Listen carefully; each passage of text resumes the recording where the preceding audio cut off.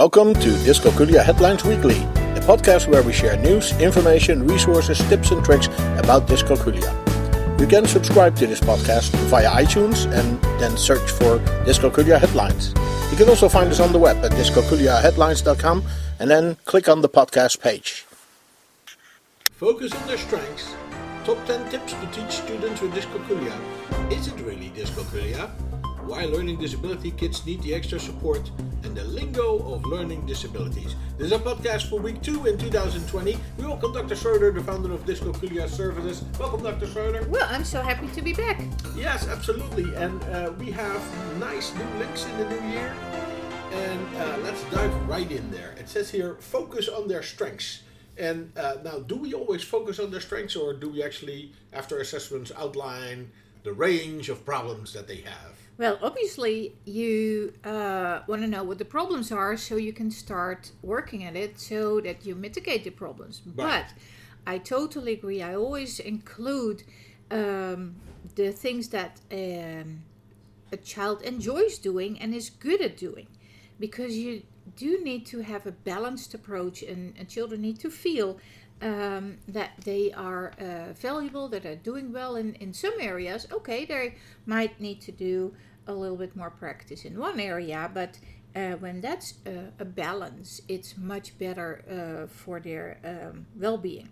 So this article is from the Greater Good magazine at the Berkeley website, Okay. and they say, when you're working with students who have a learning disability, it is easy to always look at what their problems are. Right. And this way it also signals to the students to focus on their weakness. With all related problems that may cause in self-esteem and so on. So the article shows very nicely how we can help the students to look at their strength rather than at their problems. And I really love this quote.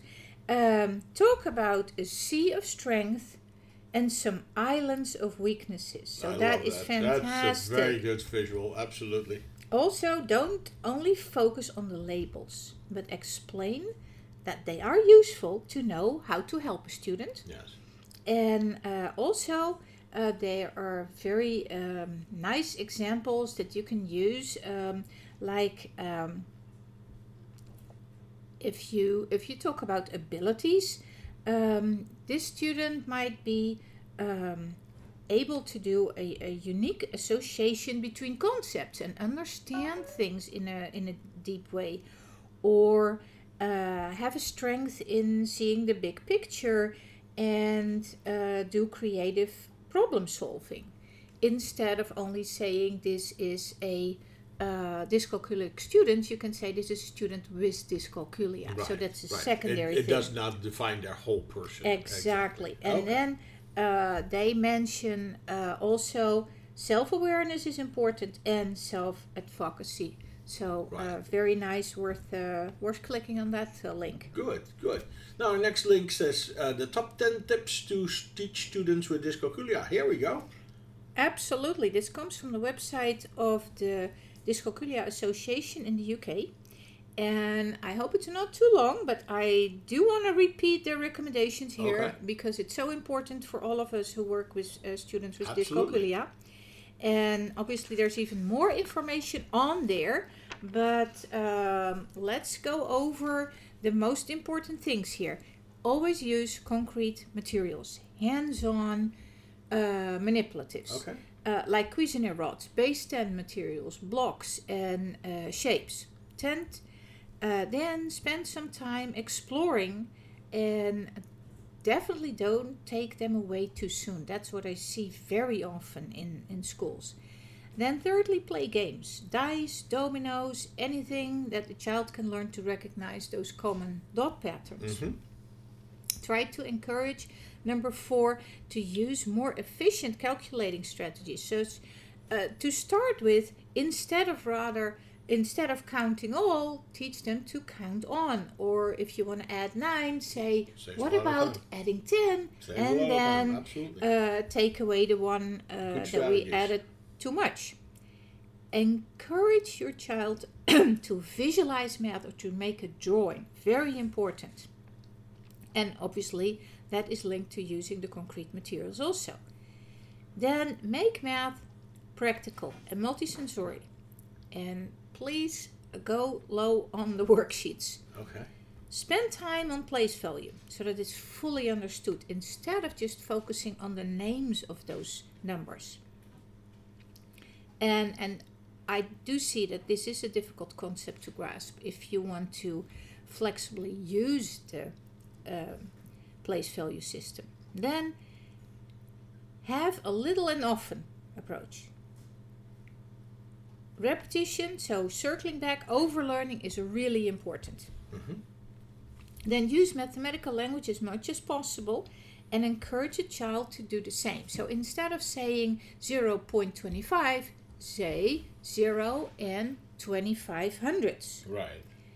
Then they often need multiplication grids, number bonds, lists of number facts, and that will take away a lot of their stress during a test, and then at another moment you can work on memorizing those facts. Okay, well those are great tips to teach dyscalculia. But our next link says, is it really dyscalculia? Now what? Yes, that is a very nice 32-page report with considerable detail that is produced by the SASC STEC Dyscalculia Working Group in London. Yes, yes. By a panel of well-known experts. Uh-huh. And they actually say that dyscalculia can be mistaken for a situation where the child maybe mainly has math anxiety or there are some other things going on.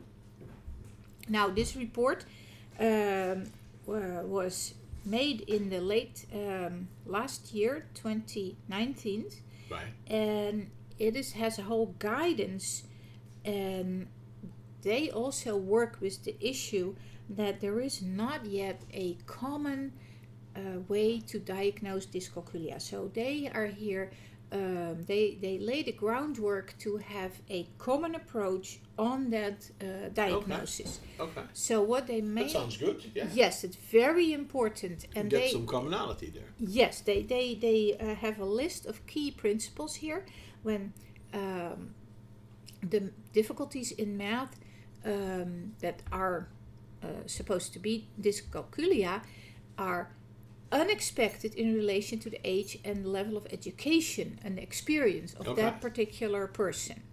So also, if it's dyscalculia, the difficulties are always persistent. So this is not the two chapters that you have a low grade on and all of a sudden you need to test the child for dyscalculia. Mm-hmm. Those students have ongoing issues for years, and that's very clear. Now, the issues in math should not be only caused by, say, inappropriate teaching or gaps in education. Say a student that has been moving a lot of times from school to school and a lot of changes in curriculum, or that has been hospitalized and very sick and wasn't able to get... Could be another reason for them to be bad at math. Yeah. Exactly. Then look at the social factors. That can affect attitude and motivation. So if the kid never does the math, you cannot expect that it goes well. Also, they mention if it's only caused by math anxiety, then treat the math anxiety and don't label them as dyscalculia. Very good.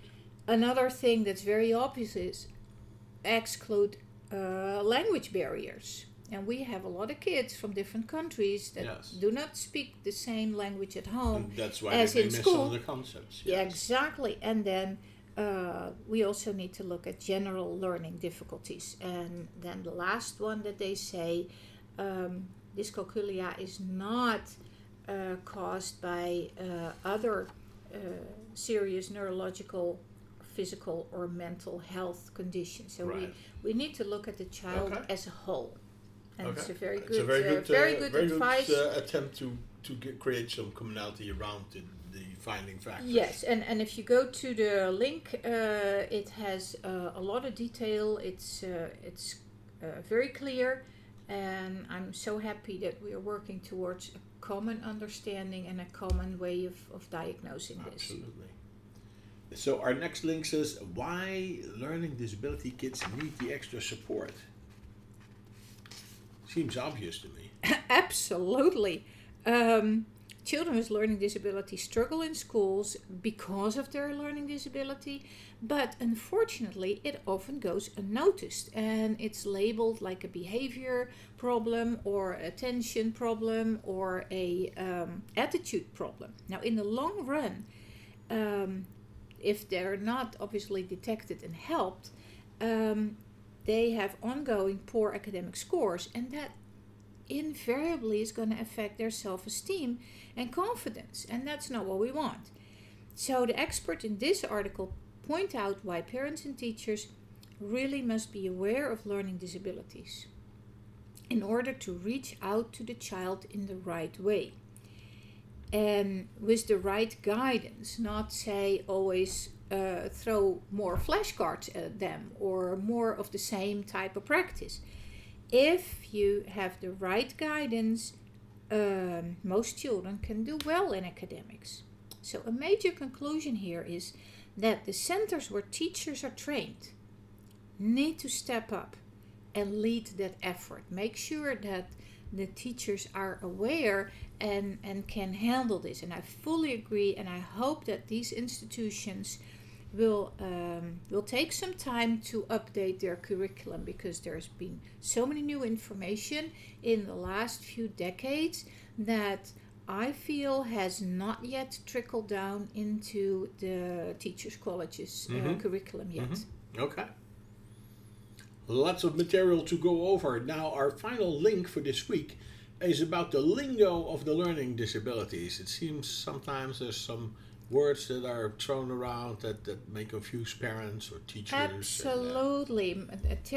Parents and teachers alike. So this is a very good thing that comes from Exposure magazine. And I do agree, parents are so often at a loss. They go to those meetings in school, IEP meetings or other meetings, and also just parent-teacher conferences. And there are a lot of those abbreviations flying around. And if you don't know the process, that's another thing where they are at a loss, and what those words means and what the laws are that are involved, what your rights are. It can be so overwhelming. So this article really does a good job to get parents up to speed. But obviously there are more resources, such as the Understood website, and you can search around, but I can only advise parents before going to such a meeting, try to understand a little bit more of the lingo. Otherwise you're not you cannot fully participate in the meeting's discussion. Good resources this week, good resources for parents and for teachers.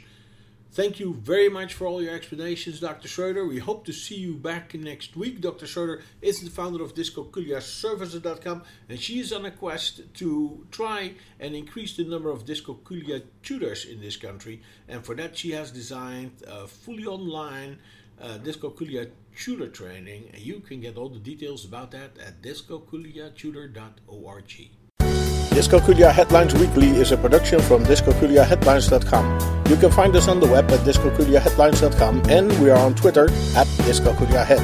You can also find us on Facebook. We have a board on Pinterest and on Flipboard. Search for Dyscalculia Headlines or follow the links on our webpage. You can send your questions, comments and contributions to communications@dyscalculiaheadlines.com, and we may even discuss it in one of our upcoming podcasts. We hope this was useful for you, and until next week, you can count on us.